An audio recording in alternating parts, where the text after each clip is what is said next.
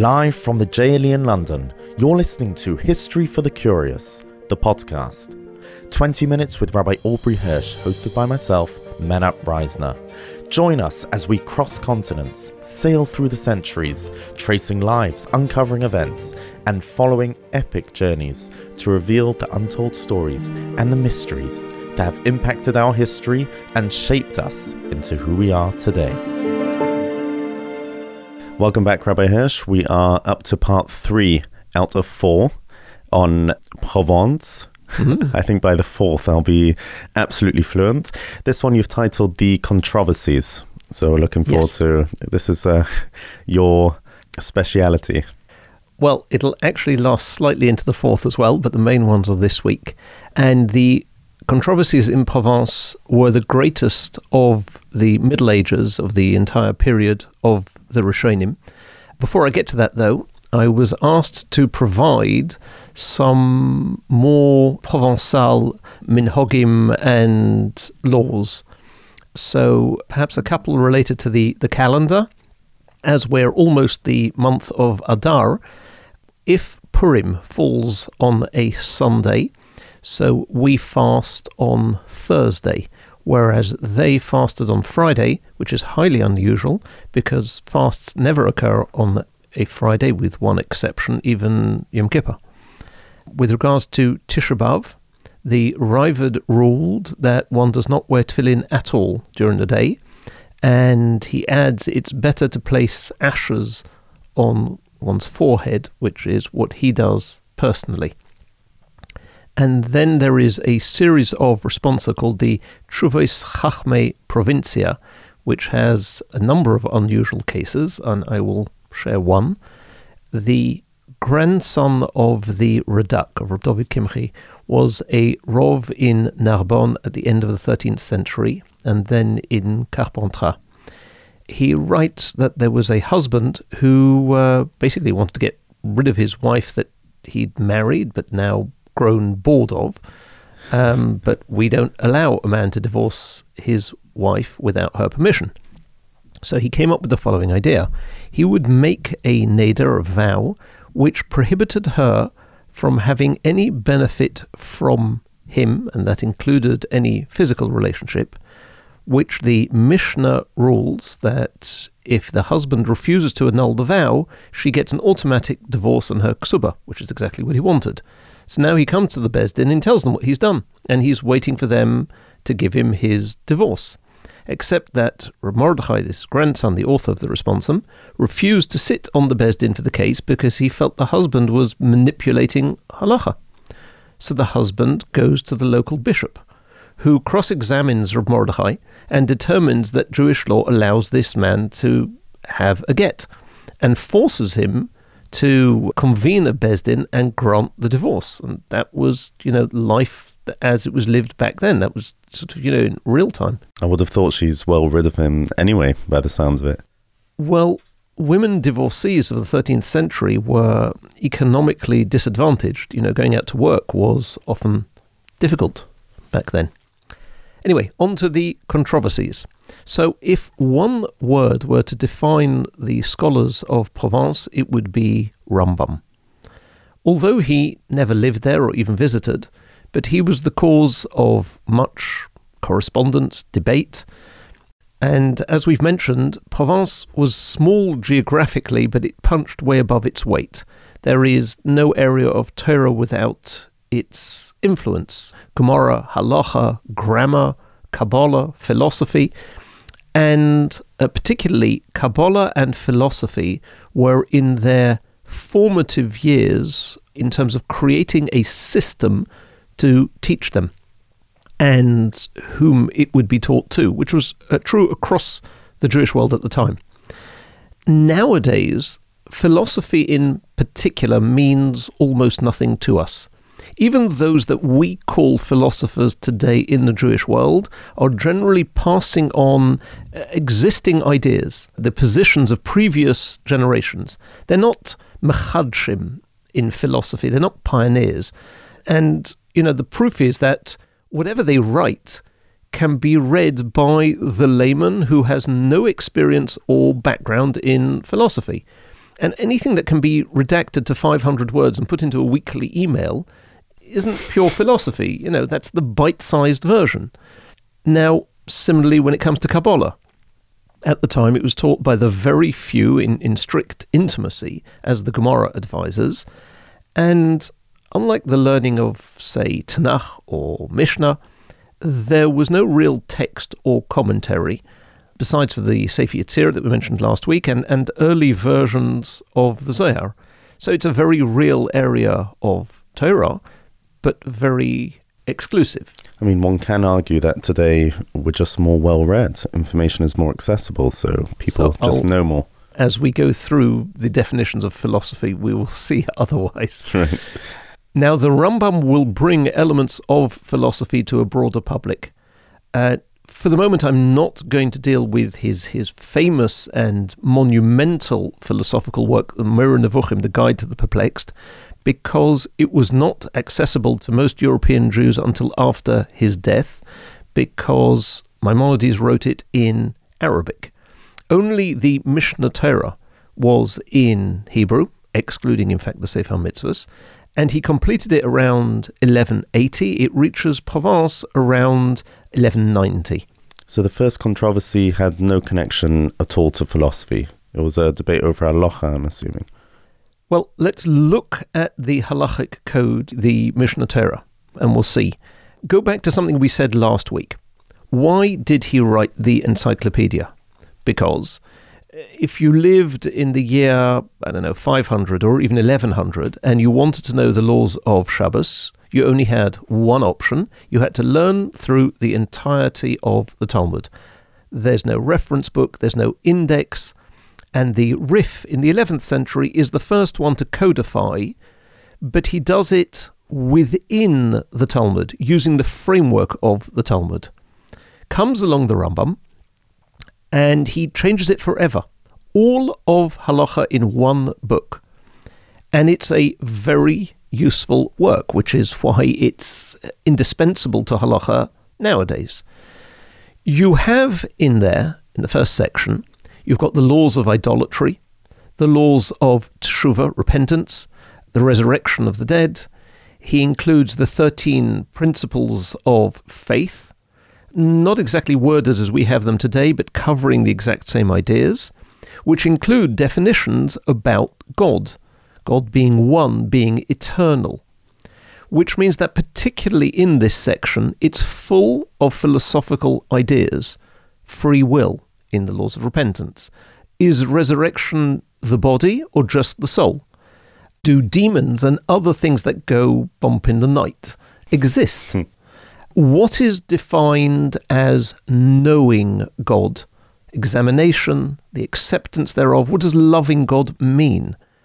So, no one doubts the Rambam's abilities as a leading scholar, but that doesn't lead them to accepting everything that he said, and he gets into trouble for it. And as we mentioned, he doesn't include any sources. So on that point, why isn't it obvious where the source is? To one who is knowledgeable, you could find where the Gemara discusses a topic. You could just scroll through one's own memory. Not really. Let me answer this in perhaps two ways. Firstly, when the Rambam wrote, he had the Talmud Yerushalmi, the earlier Talmud that was written in Eretz Yisrael in the 4th century, and we have lost at least 1/6 of the Talmud that he had. Since the 12th century, it's gone. So you can't trace some sources because maybe they came from there, and you don't know what was said at all. I mean, at the time they would have known, but you're looking back a century or two later, you can't backtrack. That's one thing. Secondly, in the middle of discussing monetary law, so in the Mishnah Torah, the Rambam sort of goes off almost at a tangent, but to prove a point, he writes that he used a comparison of texts to determine which is the correct one.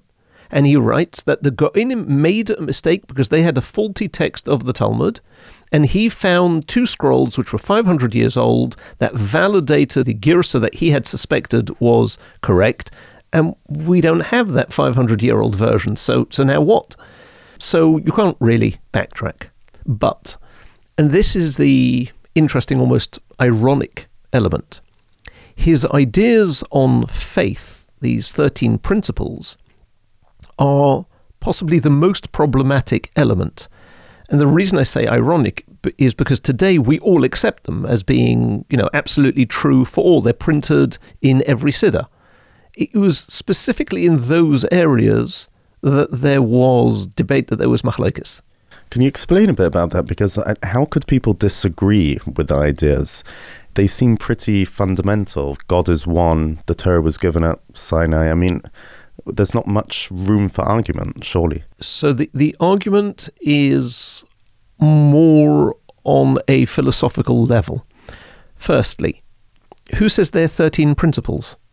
Now, all, so to speak, Orthodox Jews agree to the underlying principles of these 13 as being dogmas, as axiomatic.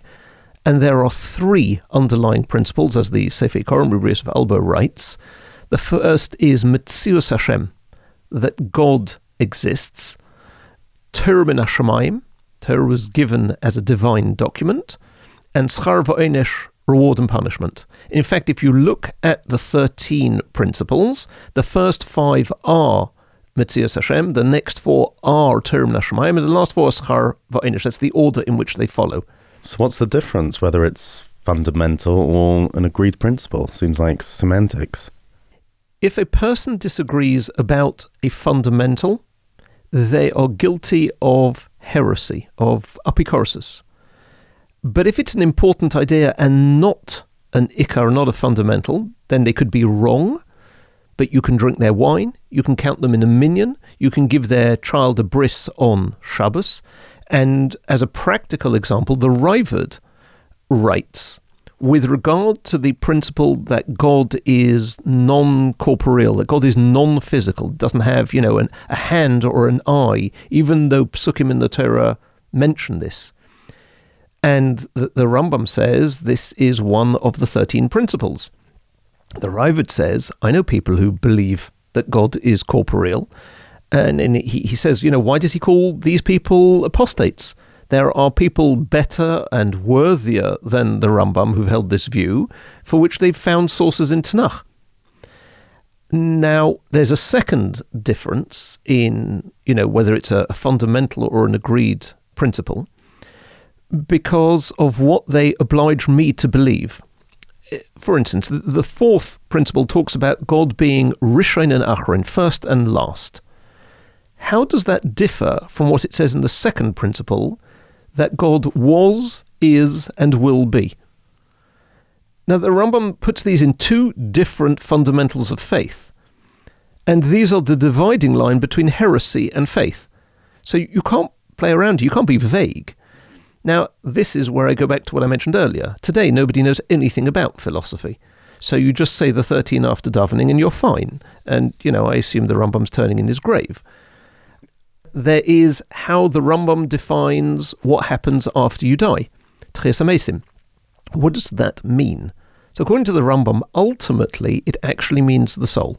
We're not going to go into detail, but that is ultimately. There will be a physical resurrection as a double, whatever. But will you tell us the difference between the 2 you mentioned before? That did sound very similar. That's in itself will take a share. So we'll maybe get back to it, but not for the moment. But just it demonstrates. I mean, there's more than that. Even that he will do, he does. Levadoi. What does levadoi mean? All of these things in the first 5 require some sort of philosophical analysis to come to a conclusion. Although you're going to make everyone remain as heretics till you explain it.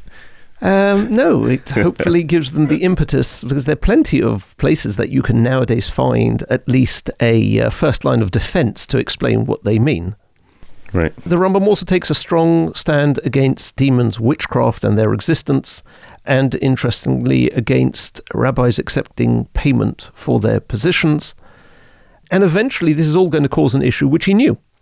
The Rambam writes in one of his letters, I'll quote part of it, I knew at the time that I composed it that it would undoubtedly fall into the hands of a jealous person and or into the hands of an ignoramus, into the hands of a confused type, into the hands of a reactionary man of piety who will attack the explanations of the fundamentals of faith included in it. But the Rambam understood that this is the core of our belief system. So he wrote it. And the first shot is sounded by Rav Meir Abulafia in Spain, the author of the Yad Ramah.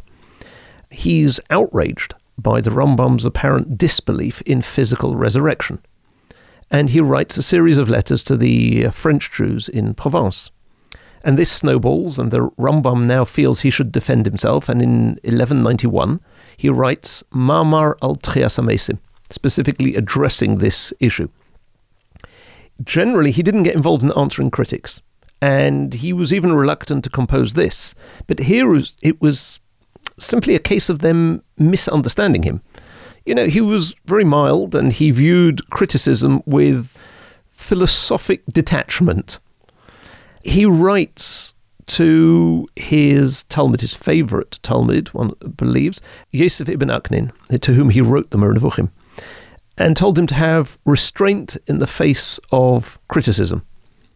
He writes a letter to Pinchas ben Meshulam of Alexandria and says that even if I heard somebody elevating himself at the expense of my degradation, I wouldn't be angry.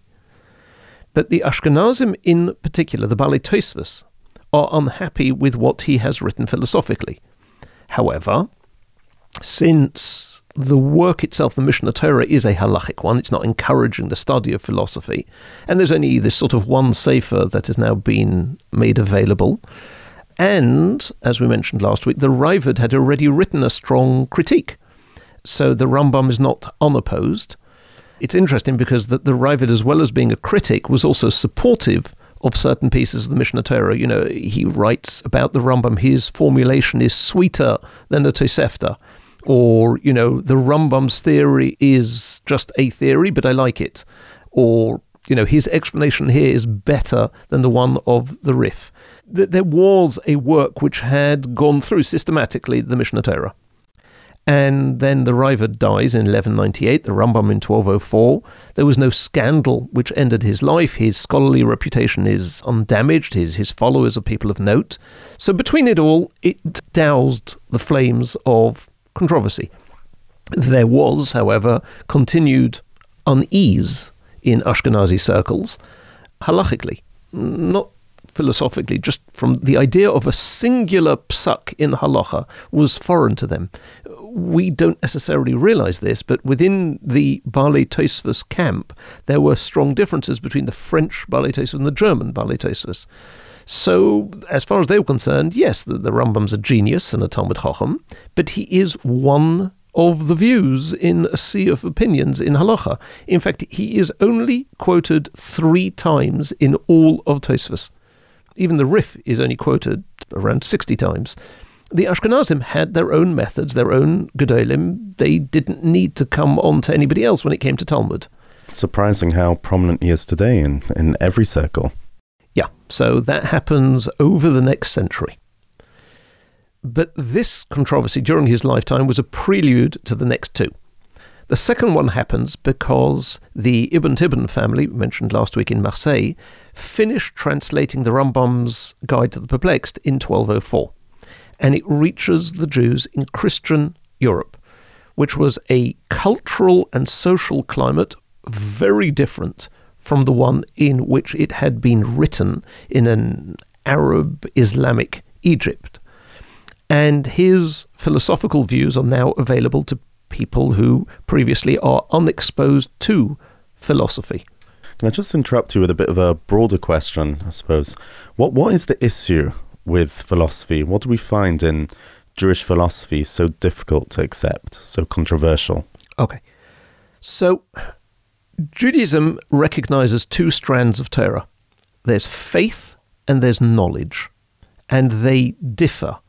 Faith requires acceptance of truth without conclusive proof. It's a closed system. It does not have intellectual inquiry. You begin with the conclusion as a fact. the giving of Torah at Mount Sinai, Yetzias Mitzrayim, they're in that category. You know, with all the sort of outreach organizations giving classes in this, and I include myself in this, proofs of God are not actually proofs per se. They are beyond reasonable doubt arguments. And then the rest is faith. It's not blind Christian faith, but it's faith. But other areas of Judaism have an intellectual reasoning to them, understanding Hashem. I have a quote here from the Rambam, which I was going to quote later, but we may as well bring it in now. And when you hear this quote from the Rambam, you will never be the same because you won't view the Rambam in the same way. The Rambam writes as follows. I'm holding on tight. Yeah. Mi shechoishev lavedes Hashem, whoever thinks that they will serve God, lelo yediosei, without having proper knowledge of God, elo al pi dimyonei al muhus haboire, but with a sort of an image in their mind as to what constitutes HaKadosh Baruch Hu, or using beliefs and opinions that they have heard from others, and presumably we mean even scholars. Not only is this person not serving Hashem, they are serving something that does not exist. Which means that anybody who does not understand the philosophical elements of Judaism, they don't have to be a philosopher themselves, but if it hasn't been taught to them properly, they are wrong. They need principles. So you now understand why I'm saying that this is not quite where we had placed it initially. And now everyone agrees, both sides of the argument agree, that my intellect plays a role. It has to, in terms of halacha. My personal intellect, based on svara, based on my understanding, has to create an outcome of any question of halacha which is new to the generation. I don't know, IVF treatment, instantaneous financial transactions in different countries, microwaves. All these require a 20th century approach. I can build on the principles, but I have to come up with my logic, my reasoning. So intellect has to be used in Torah, and faith has to exist beyond the intellect. But where do you draw the line? Exactly. And it can't just be speculation. Now, history shows there's more than one correct approach. But at that time, when the system of Jewish philosophy was in its infancy, each corner was arguing its case vehemently, and they clashed. That's one part. Then, historically, separately within the Machlokes, you had a question of whether Aristotelian thought fits with Judaism. It didn't seem to. And Aristotle reigned supreme in Muslim countries, not in Christian ones, not yet. We'll come back to the Christians. Aristotle says the world is eternal, which the Rambam quotes him as saying in part 2 of the Moreh Nevuchim, whereas, as far as the Torah is concerned, the world was created from nothing ex nihilo. Are those two positions contradictory? It would appear so. But what do we actually mean when we say God created? Nothing changes within God, and therefore, is it possible to square that circle? Now, clearly, and this needs reiterating, on the issues of Sinai and miracles and the Exodus, the Rambam and Aristotle parted ways. Aristotle doesn't believe in divine revelation, in absolute truth. The Rambam absolutely clearly does. But in other areas, in many ways, Kabbalah, which actually means to accept, and many of the proponents of Kabbalah were the opposition to philosophy, to what nowadays might be called machshava. And, of course, it doesn't help that there are many people who misinterpret it, who misinterpret both sides, which leads to the extreme on both sides, making things just even worse. Who are these two sides? So in this particular case, in this argument, we need to move to the 1230s to see when things came to a head. The anti-philosophy wing was headed by Reb Shlomo min Hahor from Montpellier and his pupil Rabbeinu Yonah, the person who authored Shari Tshuva. and the Baalei Tosfos in Ashkenaz, whereas the other group was headed by the Radak and supported by many of the others in Provence, obviously Ibn Tibbon family being one of them. And both of the groups felt that the other side just misunderstood and misrepresented how Torah should be learnt, how it should be acquired. And it resulted in communities at war with each other. And internally, and in small communities, this is a disaster. People being excommunicated, being excluded from the community, scurrilous letters, attacks.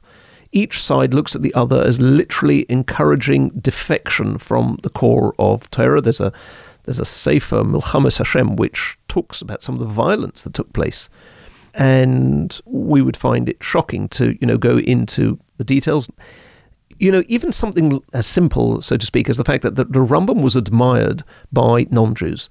So for some, this was proof of the fact that his opinions are wrong. The non-Jews admire it. For others, it was proof that, so to speak, the light was so strong that even the non-Jews couldn't deny it. Now, in terms of the actual historical argument on the ground, in 1232, the Spanish Rabbonim and the leaders of the non-philosophy wing persuade the rabbis in northern France to issue a complete ban on the study of philosophy, particularly the Rambam's Moreh Nevuchim, and his first section of the Mishnah Torah, which we mentioned earlier, has these philosophical concepts in. The Ashkenazim had no acquaintance with philosophy. They never felt the need for synthesis with it, and so they pronounce a cherem on the Rambam's writings. And then you have two other developments. The Ramban, Nachmanides, who was on the side of the Kabbalists, as clearly you see from his commentary, he saw it, though, as his duty to bring peace. So he writes a letter to the French Rabbonim, long letter. We have it in the Kisvei Ramban. And now he had actually studied under the Baalei Tosfos in northern France, although he was originally from Spain, because the Baalei Tosfos were the masters of Gemara, not necessarily of Halacha, but definitely of Gemara. And his opening to letter, it's literally 15 lines of apology to them. I'll quote a little bit, Rak onochi hayoim kekoton, I am a child, asher shoel mipi melamed, who is making this request of the teacher. Rabbi Senu Hatzarfatim, our rabbis, the French rabbis, Talmidechem onu, we are your students, umimechem onu shaisim, we drink from your water. But he then goes on the attack. And he says, did the Rambam write for your sake? You're not troubled by philosophy. And that's not true in Spain and in Provence. For us, works of philosophy are part and parcel of what we study. So we need to make sure that the philosophy is kosher rather than just banning it.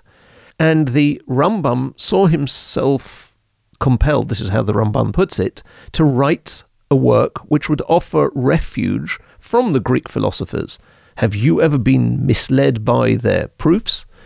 And he says, going back, quoting again, Adaschem HaKadosha, this holy community, Kol Eret Sarfas Rabbonim V'Sorim, all of you rabbis in France, Kulom Hiskimu Lenadois Ulahachrim, you've all agreed to put into cherem anybody who reads Moreh Nevuchim V'Sefer Hamada. V'lomo le'nasatem kovod laharav hagadol, why did you not give the true respect deserving to the Rambam? Dibartem nechoino be'eved Hashem, you have spoken incorrectly about a servant of God. And he says, V'oichichem, I need to rebuke you. And this is literally after 15 lines of saying, I'm not worthy of being as great as you, but I can't stand on the sidelines. About the faith of the Rambam, his humility, his generosity, his tremendous deeds. And he says, the people in Lunel have already seen this Sefer, and they didn't ask us to place it aside. And he talks about the Raavad, who Heishiv al Miktsas Dvorov, who has responded to some of his writings, but the Raavad never said that this is kfira, that this is heresy, chas v'chalila. And he then goes on to say that extremism would bring an irreparable split. It is far better to educate gradually a misled society and bring it back by sort of partial prohibitions. And he then concludes that, the region most afflicted is Provence. Spain, he says, is not as badly off. How was his letter received? It did not bring the Machlokes to an end. It did have some effect. It did not stop it in its tracks.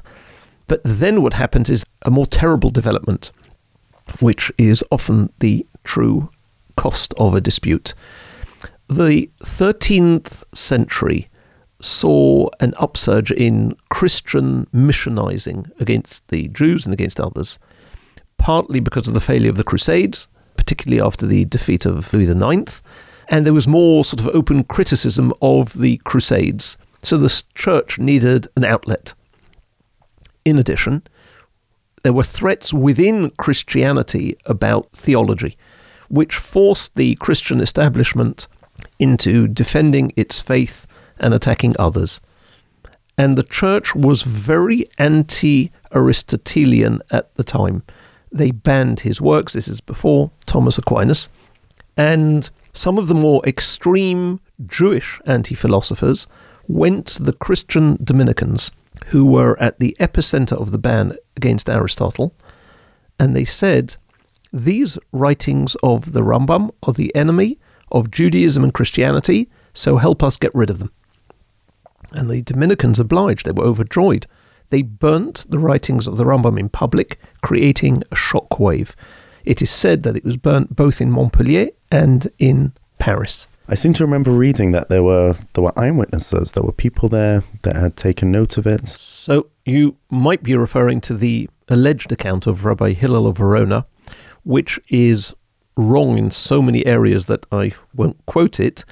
But what we do know is that Rabbeinu Yonah was so shocked by what Jews had caused and that the Rambam Sforim were burnt that he renounced all efforts to have the Rambam Sforim banned, and his efforts, as well as the public desecration of Sforim by the church, sobered people up. And this put an end to the controversies of the 1230s. Now, the son of the Rambam, who had taken over his father's position as chief rabbi of Egypt, heard of the controversy and of the bans on his father's Sforim, and he advised not to retaliate. He wrote that, a fire has consumed the works, but just like Eliyahu ascended to heaven and the fire didn't harm him, so too it's true of my father's works. There was, however, one last act to this tragedy. 10 years later, in 1242, 24 wagon loads of Gomorrah were burnt in public in Paris by the church and the king, which many Jews obviously saw as a direct retribution for what the Jews had inflicted upon other Jews, and that, compounded the catastrophe. Interestingly, the Maharam of Rothenburg, who was an eyewitness to the burning of the Talmud, composed a eulogy for it, which we recite on Tisha B'Av, and he used some of the language that the son of the Rambam used. Fire has consumed the works. He created a link. So this did unfortunately end, but it ended because of catastrophe. And we will leave the last part of the Maimonidean controversy, as it's known, until next week, which is the last of our series, where we will also revisit the 4 ghettos. Thank you very much, Rabbi Hirsch. That was a fascinating, quite tragic episode. If I may ask, where does that leave us today in terms of these 2 schools of thought regarding how you originally said almost a leap of faith that we don't go intellectually down, and on the other side, to look into things and to... In many ways, it was never resolved, and in many ways, both are accepted, but it needs to be understood that there has to be an element of using my intellect and of the faith element in acquiring proper Judaism. Okay, thank you. So we'll see you next week for the final episode in this series. Thank you very much. Thank you.